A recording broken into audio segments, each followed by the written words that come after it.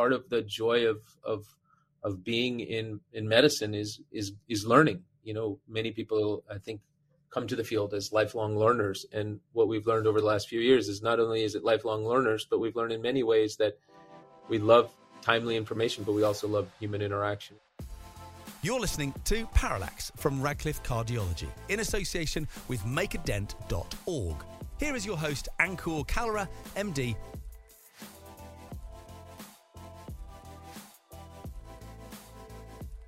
Hello, everyone. Welcome to another episode of Parallax. So we just concluded the American Heart Association annual scientific sessions last week.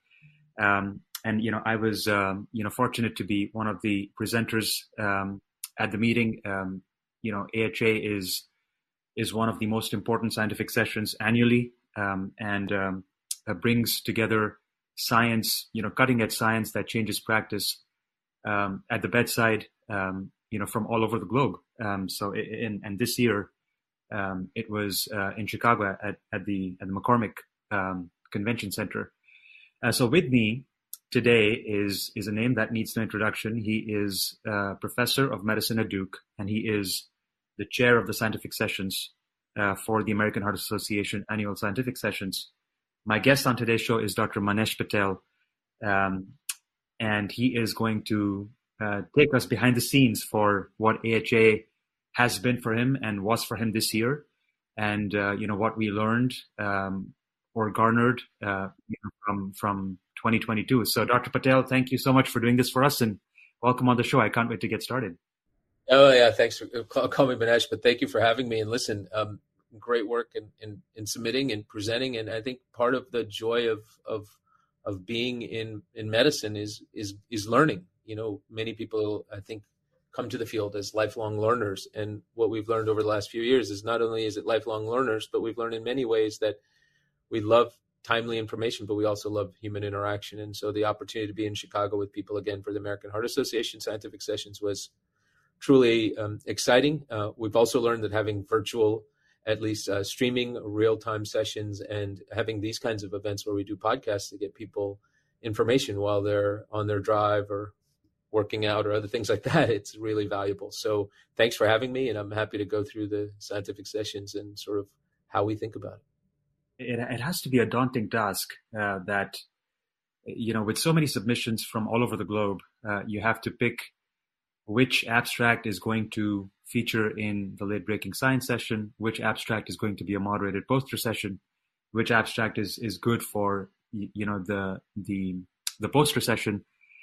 So as someone who is funneling all these abstracts into different avenues and different topics, how do you get about handling that job?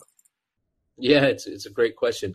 First of all, as you likely know, the American Heart Association, or many of these groups, but certainly the American Heart Association is a huge global community. We have people on the scientific sessions programming committee that are over 130 some individuals in different councils. But we also have people who submit and review abstracts in different ways. So I'll sort of go through the science part, and then we can talk about the meeting and sort of the things that we saw. But how do we build the sessions or think about the scientific sessions? And so the scientific sessions at the American Heart Association have several aspects. We have an invited program where people invite international speakers who can give us updates on different topics. And there, the Clinical Scientific Sessions Programming Committee, whether it's population, basic translational, clinical science groups, all get together and say, what are the areas that we need? And amongst those three big categories, there are several sub-councils and categories, as you can imagine. Children's health, you can imagine ATVB or BCVS. These are groups that think about every part of thrombosis, vascular biology, and then you have population health science too. So it's a broad group. The invited program, actually, as it turns out, is not the largest part by any stretch. We had about 700 sessions. Of those 700 sessions, 500 were actually abstract sessions. So there's only about 200, importantly, invited programs where we try to cover those. And those are very unique, as you know, likely now we have, women in cardiology, early career mentoring, and we'll also have, surgical management of cardiogenic shock along with interventionalists. So it's a broad set of topics. The abstracts, that's like any scientific group. We open up for scientific sessions abstract submission. Anybody with an interesting abstract then can find the field of interest, and when they go to submit and they submit, we had over more than 4,000 abstracts submitted, several thousand more, but then those get graded, and based on, again, blinded independent grading, meaning that the graders are reviewing these abstracts without the ability to see the location of the abstract submitter. They're just seeing the scientific submission. They give a score. We often have two sets of people giving scores, so that the abstracts have been scored by several people, and then those that are scored and reviewed by these groups get selected to be either posters or oral abstracts, one depending on theme, sometimes depending on the content and the score. That's how we do, I'll call, standard abstracts. And then I'll take a moment more to talk about late-breaking science or featured science, and then see if you have questions around that. Late-breaking science and featured science is intended for those things that are really where science is coming and getting supported, first-time presentations that are felt by the submitters to be really impactful. That can be large clinical trials, but interestingly, it can also be first-in-man experiences. At this year's scientific sessions, we had the first 12 patients with amyloid cardiomyopathy getting CRISPR-Cas9 gene editing therapy. And it's a phase 1 study, but was scored high because it's the first time that something like that with a potential for breakthrough technology was presented. But at the same time, we had the 30,000 patient village doctor blood pressure management study out of China. So you can have randomized trials with large populations, or you can have these types of submissions. So the late-breaking science, featured science submissions this year had 184 submissions. We were blessed. We want to make it easy. We want people to feel that this is a big stage. There are millions upon billions of impressions they get when they present their work. Those 184 submissions then, again, based on some topic areas and themes, get sent to over 60 individuals around the world that are reviewers for this annually for the American Heart Association.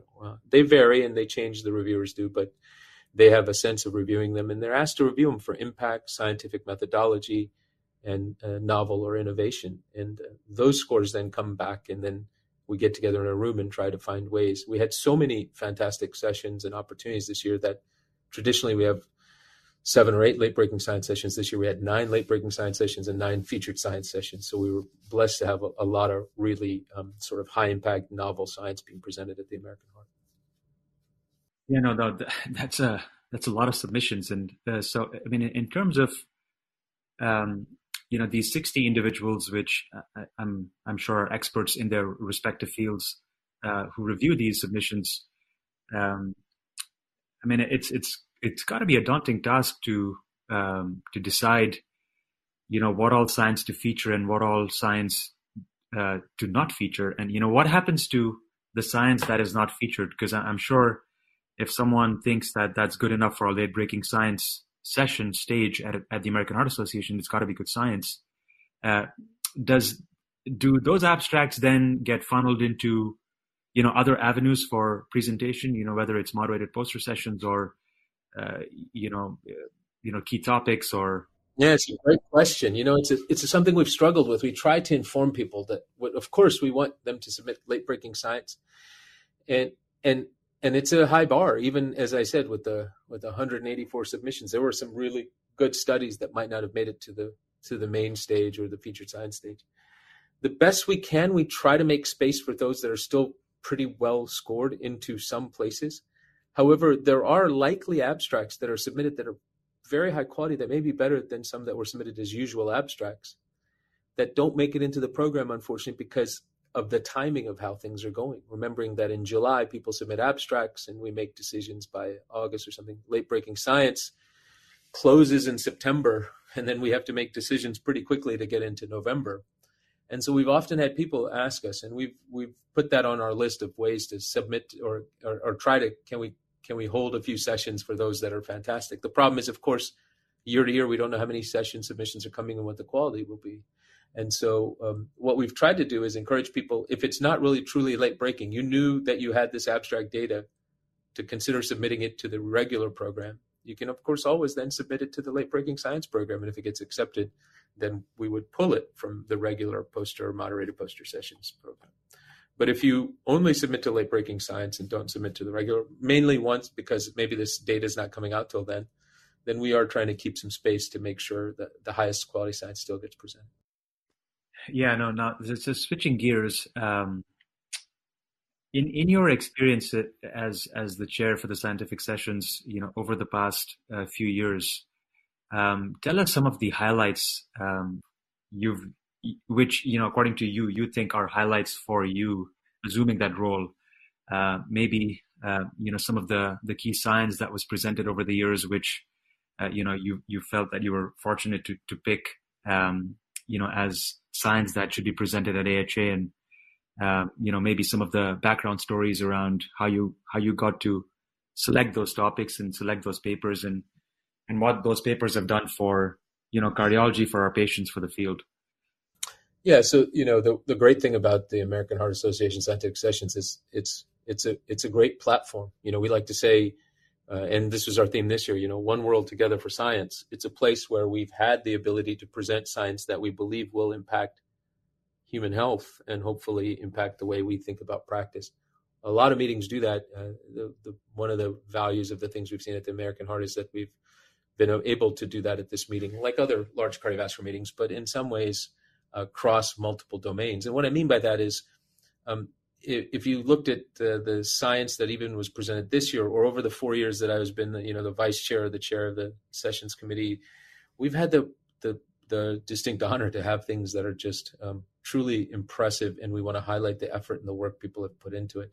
2019, for example, now before COVID, we were blessed to have the ischemia trial, which was long awaited, and I think informs our clinical practice on how we think about revascularization in patients with cardiovascular disease.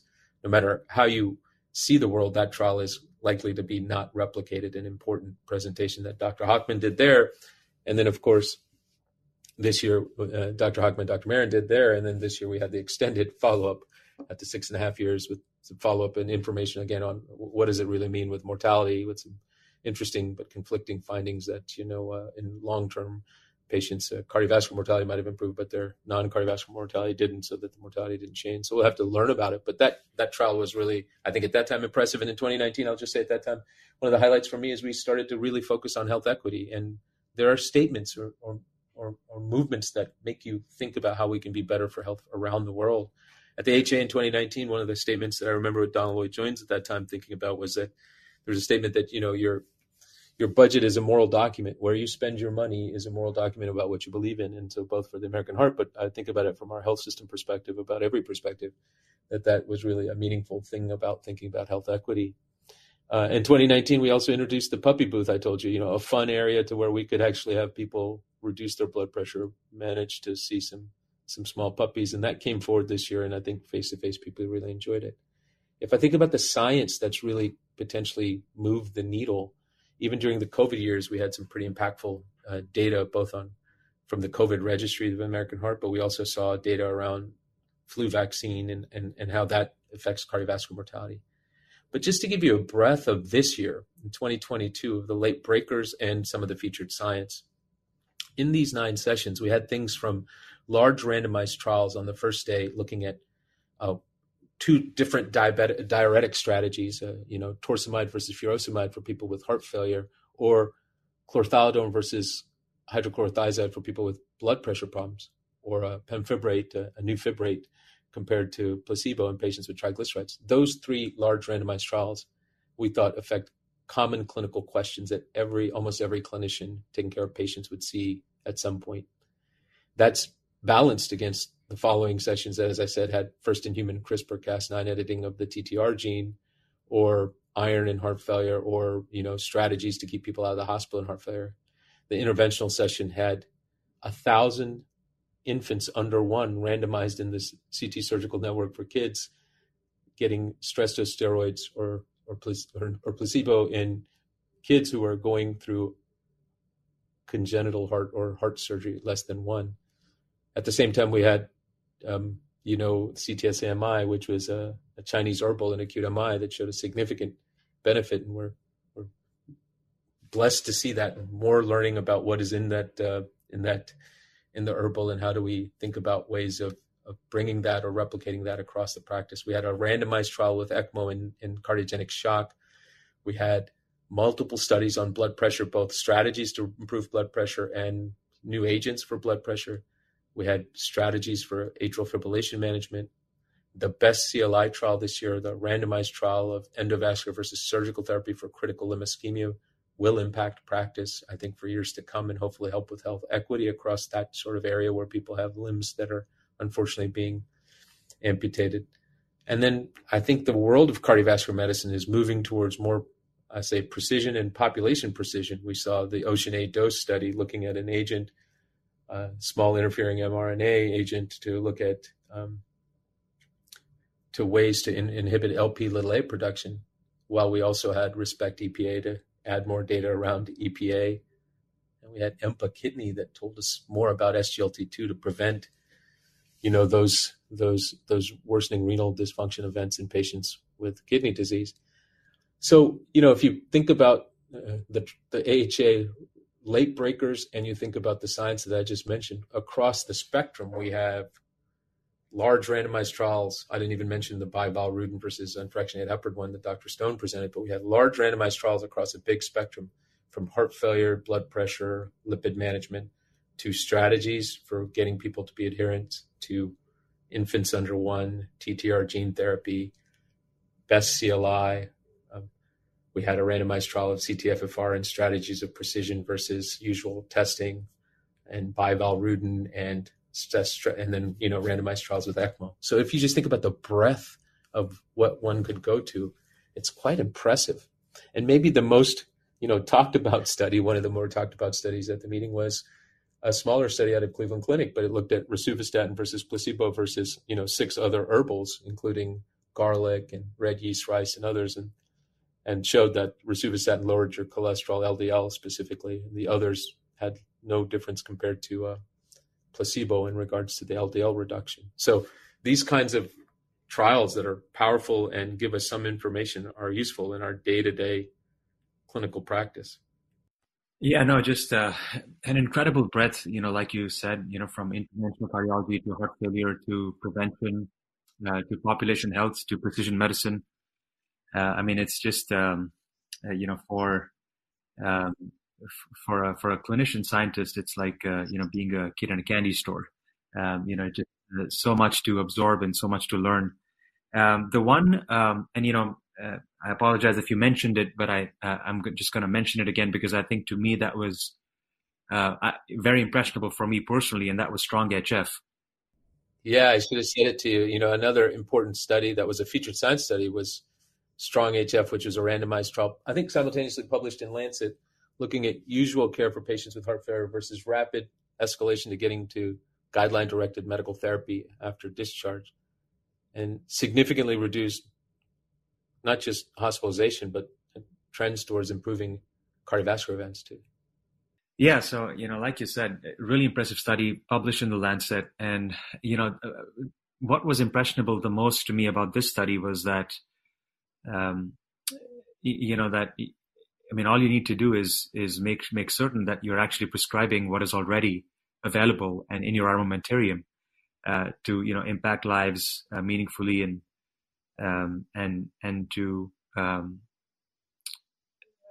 sort of impart that knowledge to colleagues, because I've seen this in person as a practicing cardiologist, that there is a lot of inertia around initiation of quadruple background medical therapy. Now, in part, it's because of the economics of these drugs, but I think in part it's also is because of the level of comfort for our colleagues. For some reason, they feel that SGLT2 is a diabetic drug, or the MRA should be initiated by the nephrologist, and I think that what this trial clearly has driven home, at least for me, is that we need to take the onus on ourselves to timely start the quadruple backbone of therapies in patients with heart failure with reduced ejection fraction, and by doing that and by rapid escalation, we can actually impact lives. We can impact their lives, and we can impact their longevity. So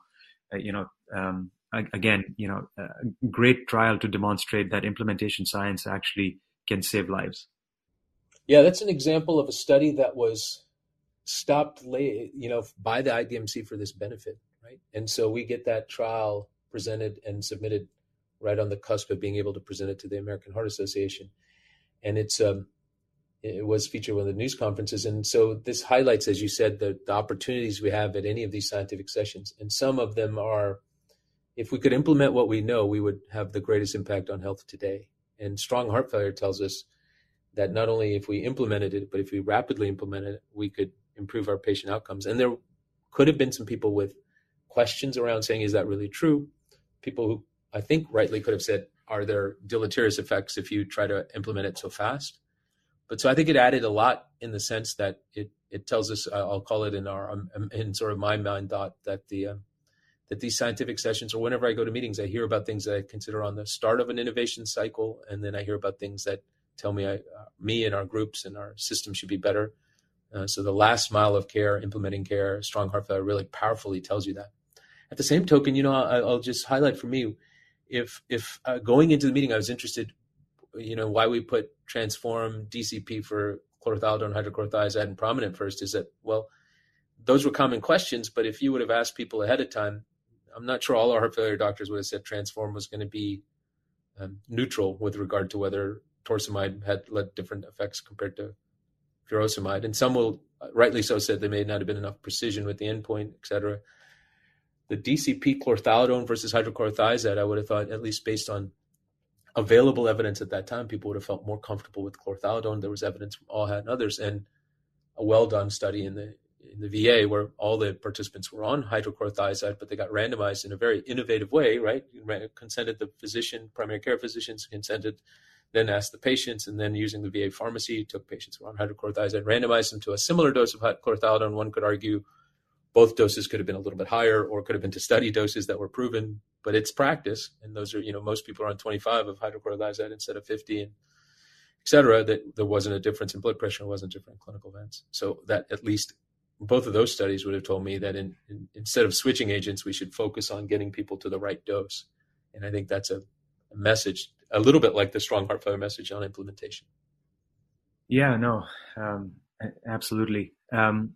So I'm just going to switch gears here from, discussing about trials that were presented at this year's meeting to, some of the questions that I've always, wondered as someone who's submitted to all these opportunities within the American Heart Association annual scientific sessions, at different, as certainly as a fellow in training, but also as early career. And I'll be honest, I've never been a recipient of any of these council awards, but the one thing which would intimidate me as someone who would submit to all these councils would be, first of all, just how these, first of all, the names of and the abbreviations of the councils would intimidate me for some reason. I don't know. Yeah, sure. Yeah, no, I hear you there.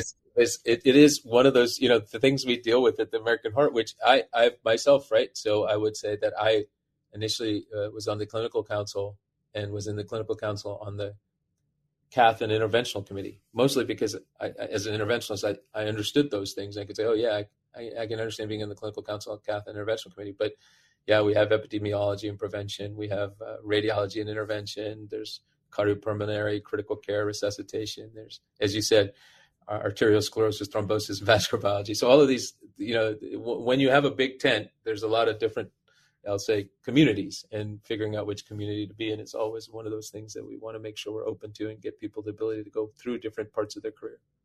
Yeah, so that would, I don't know why for some reason would intimidate me, but then I think I got a handle of, what these councils are all about. And once I did, then I would look at opportunities within these councils, because I think once you're a premium professional member, you could ascribe yourself to two councils. Yes. And once you do that, then you could apply for opportunities within those councils. Whether these are, awards at various stages of your career. So I would apply to these awards, and the application process actually is fairly streamlined, I would say. So kudos to AHA and to everyone in the organizing committee for making the process streamlined. It's straightforward. You have to check a few boxes, and then you have to submit your science and also submit your letters, which is fine. The one aspect which I think from being on the other side, so yeah, it's a great opportunity for me to ask you this question: is how do you grade these award submissions? For example, I'll tell you the paper that we presented, which at AHA last week on the 7th, which was a simultaneous publication in the European Heart Journal, was something which I submitted for the Sam Levine Award as early career, and it did not get accepted. Now that's fine, not a problem. I'm just giving this example. What is the threshold or the benchmark, or what are some of the key ingredients? And this is for the listenership, because I do know that a lot of the listenership for Parallax are residents, fellows in training, and early career. So I think this will be very helpful for them to have this information from you as to what all is the council looking for picking up the recipients for these awards. Yeah, no. So first of all, kudos again for submitting and getting it published in the European Heart Journal. And I think when we think about the science, as we can all imagine, there is always some discretionary things that may happen in the science. But for these committee groups, I will just say it's been, at least for the years that I've seen it, a group of people, often in the committees that vary. And I want to be clear, they're diverse individuals with diverse expertise who are doing different parts of either the science or the clinical practice, depending on which committee and which award it is. And they've done it for several years, looking across usually they've done it in 2 to 4 year stints to get a sense again of what the applications look like. They tend to have, as I've highlighted for a lot of our abstracts, a blinded process where the individuals submitting are not known, but the abstract or the science is reviewed by at least two independent reviewers. And then those reviewers and the scores are then tabulated. And then the groups are in a committee where they review those and highlight strengths and weaknesses they saw in different ones and come to what I'll call finalists. And then at the finalist stage, they actually do presentations and have to answer questions. And then for some of those awards, that leads to them. So, what I would say from the American Heart Association percent, and I'll just share again, I've certainly submitted and not won plenty of these actually at the American Heart or other meetings, occasionally gotten into certain stages. And what I find and what I hope people get is that first, inclusion in the AHA is about making sure anybody from any group who's interested in areas can be a fellow in training. So there's obviously fellow in training programs with registration opportunities in a variety of ways to get those people to the meetings, but also in the committees. There's an HBCU scholar program that the American Heart has now gone into, which has brought in an entire new group of individuals younger in life to get involved. Then early career, there's early career sessions, but then early career locations and opportunities within the council. So another opportunity to get sponsorship for people in, which I think is important. And then for these analyses and or possible scientific submissions, I think they're submitting the abstract for the meeting and then submitting it for, let's say, one of the awards is a good exercise. I wish I had a better answer on how any one piece of science gets selected by this, but that's generally the process. And I hope that helps your listeners and others that are interested in this. Yeah, no, it certainly does. And thank you for, taking us through the process of how this is actually graded on the other side, because it sort of is like it's almost like a firewall, it's like you submit and then, you don't know you don't know the journey of your submission. I guess maybe, maybe this could be incorporated as a little video, what happens once you submit your abstract to AHA, just like JAMA Network does it for, what happens to your manuscript once it undergoes submission. Yeah, that's true. And we've talked about at least the effort, remembering we're the entirety of all of the work we've talked about is a volunteer effort amongst a variety of different people in different parts of any society or group. Colleagues, peer review in itself, as you can imagine, is volunteer in most journals and organizations. So we're often asking people to peer review, and we've started to try to say, as at least what we do for the finalists and some parts of these awards, we try to give people feedback on what parts were thought to be really high quality and what parts where the things might have been felt to be opportunities to make it stronger. Yeah, no, absolutely. Now, AHA is such a great platform. I think it also becomes a catalyst for you to get your papers in for simultaneous publications. Now, you mentioned when we were talking offline that there were how many simultaneous papers that published in high impact journals? Yeah, I'm not even sure I know the full extent, obviously, because as you just highlighted, your abstract and others get simultaneously potentially published or published around the meeting at high impact journals. And so how that happens is fantastic. What we know from the late breaking science, featured science sessions, at least 30 to 35 simultaneous publications, 13 to 15 of which were in, I'll say, large, high impact general medical journals, whether it's Lancet, New England Journal, JAMA, others. Yeah. So in terms of,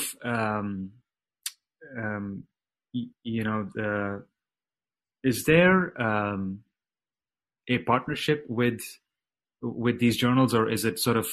No, it's interesting. What I would say, and I've said this to others, and I told you this, I think, as we came on, is I find that if you have, if you have science that you think matters and it's getting into the American Heart Association meeting, or they're getting into any scientific sessions, if you will, but certainly the AHA, that the journals are also recognizing it's gone through a peer review process with 2 people or more reviewing these abstracts, and then these abstracts getting identified as being high impact, and then getting identified as potentially having an audience that cares about it. So that, I think, value turns into something that the journals also want to be part of.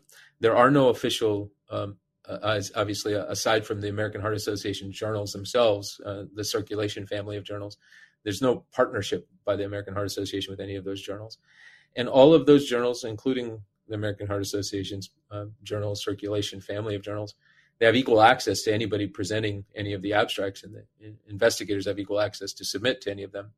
So what we often do is, I'll call it sort of matchmaking. We make sure the journals know what's being selected, and the individuals who are presenting know that the journals are aware that these are going to be late-breaking science or featured science sessions. And so that matchmaking then allows them to talk to each other and decide. And they've already been doing this for so many years that I'm not sure how much matchmaking there is, aside from saying we're officially now announcing who those are, and here's the key journal editors at these places that are interested in these, and they often speak to each other and go from there. Yeah, no, that's excellent. Now, the final few minutes for the podcast, I do want to focus on, you telling us about the other aspects of medical meetings, which is the non-scientific. I mean, yeah, I would say the non-scientific aspect, because catching up with colleagues from all over the world, perhaps, not only nationally, but all over the world, fostering new bonds, having, for residents and for fellows in training, having opportunity for a face-to-face interaction with, someone you look up to as your idol, or, like fostering new connections to become, to identify mentors, across institutions. How do you foster these non-scientific connections when you are planning a convention like AHA? How do you make sure that you're not, for lack of a better word, overpopulating days, so that you have that downtime? People can get to see each other, talk to each other, meet each other, form these connections. Yeah, it's a great question. In fact, one would say, why do we go to meetings in a digital world when you can see things on streaming and you can read them simultaneously, as you said? And I would say fundamentally, what we recognize, I think, at the American Heart Association scientific sessions, but your listenership does too as they go about their day, I think, is that we're all sort of social beings, and we want to have interactions with others. And we've learned that more than any other time over the last few years during COVID. But certainly when we think about scientific sessions or meetings, we try to come up with ways in which we can build time and space where people can interact. And when I say build time and space, there is both familiarity with how people go to meetings and see things, and then there's newness. And so what we try to do is make sure those things that people have valued for years, I'll call them the ability to interact and discuss science and network. And that's often around poster sessions, moderated poster sessions, presentations. That's something we do by making sure there's time during the middle of the day or at the end of the day when the people will be in front of their posters, or people will have the opportunity to have a moderated poster and there's an audience. The second is we build buzz. We have the Heart Hub in the middle, and we say, right in the middle of it, here's the early career and fit lounge. So if you're a fellow in training or early career, come hang out here, get some coffee, and others can come. And then in that space, we'll have mentorship lectures, conversations with, people like Clyde Yancey or others, that Michelle Albert, our current president for the American Heart Association, who's inspirational, to be in there and say, what are their journeys? Well, how can they help you? Well, this year we tried something called the Brain Date Lounge, where we actually, on the app, you could say, I'm interested in this topic. I'm interested in this topic. Okay, we're going to meet here and discuss that topic. We'll have to sort of see how much the electronic, I'll call it, touch point versus running into people, getting introduced by colleagues works. We had the wellness challenge with people, counting steps and playing sort of, I'll call it gamification. Although some people had, 100 and some thousand steps. So I don't know if they were running continuously at the meeting or just how fit they are, but there was some really impressive step from around the world. So those are the simple things that we do to try to engage that. But as you know, it's a lot of happenstance and space, and then hopefully inspirational stuff. So we don't want to pack the meeting. We recognize there's a lot of information. Just as you highlighted, there's a lot of people who want to present abstracts. And there's a lot of space we want to do it. We also try to have sessions at the American Heart Association that are tied directly to the mission of hoping to help people have equitable health and longer, healthier lives. And so that the focus on both health equity and access to care, and then, of course, thinking about what the mission of the American Heart Association is, gets us things that, at least for this year, for example, the opening session that I got to be a part of, which was, moving science to public health. We did that as the opening session because we thought we're going to hear a lot of science over the next few days. How do we do that through policy, payment, other things to turn it into public health? As somebody as powerful as the American Heart Association, as a group of individuals and as an association of volunteers and fundraising, how does that interact with the Food and Drug Administration, with Dr. Califf being president, or 2 U.S. Surgeons General, Jerome Adams from the Trump administration, or Regina Benjamin from Obama administration, or the World Health Federation president, Fausto Pinto was there with Michelle Albert. I got to help moderate that. You get to hear different perspectives, and hopefully inspires people as they go back to network and think about things that make a difference. So being in person is fantastic. Being in a city is often the case, whether it's in the US or in Europe. These meetings give us an opportunity to go and spend some dedicated time. And then that dedicated time is interacting with people and hearing what they're up to and what science is motivating them or what changes they're making. So the way that meeting does that is, as I said, by making sure there's a sort of almost like Brownian motion. Is there space where people can bump into each other and have these conversations? And then there's some time that's set aside to do it. Yeah, no, I agree with you. I certainly am grateful that we're back in person to attend these sessions. The one reason, and I actually have a completely blank planner. I do not want to inundate my planner with having to attend sessions, because I know that I'll have an opportunity to catch them online at some point in time. I just I'm looking forward to impromptu run into, friends and mentors and having those conversations in the hallways, or just sitting in the lounge and catching up with friends. And then after the meeting's over, having those dinners. I think that's like a highlight for me for any scientific session. Dr. Patel, this has been a fascinating conversation. Thank you so much for making the time to do this for Parallax. Any closing remarks you have for our podcast and for Parallax and for the listeners? Oh, thank you so much for having me. And again, thank you for doing this. I think the focus on clinicians and cardiologists around the world, seeing both the science, but the day-to-day life that your podcast has done is really impressive. So congratulations. Oh, no, thank you. Thanks a lot. For all of you who are listening, please rate us or review us on Apple Podcasts, SoundCloud, and Spotify, among other podcast platforms. As I've said before, we really value your feedback, and we are here because of our listeners. Thank you for making us the second best rated podcast among the 15 cardiology podcasts according to feedspot.com. And we'll be back another Monday with another guest. Thank you for listening. We hope you enjoyed today's podcast, produced by Radcliffe Cardiology in association with makeadent.org. We aim to bring you a new angle of all things cardiology every second week. Review us on your favourite podcast app, or send your comments or questions to podcast@radcliffe-group.com. To view the series, head to radcliffecardiology.com/podcasts/parallax. Thanks for listening.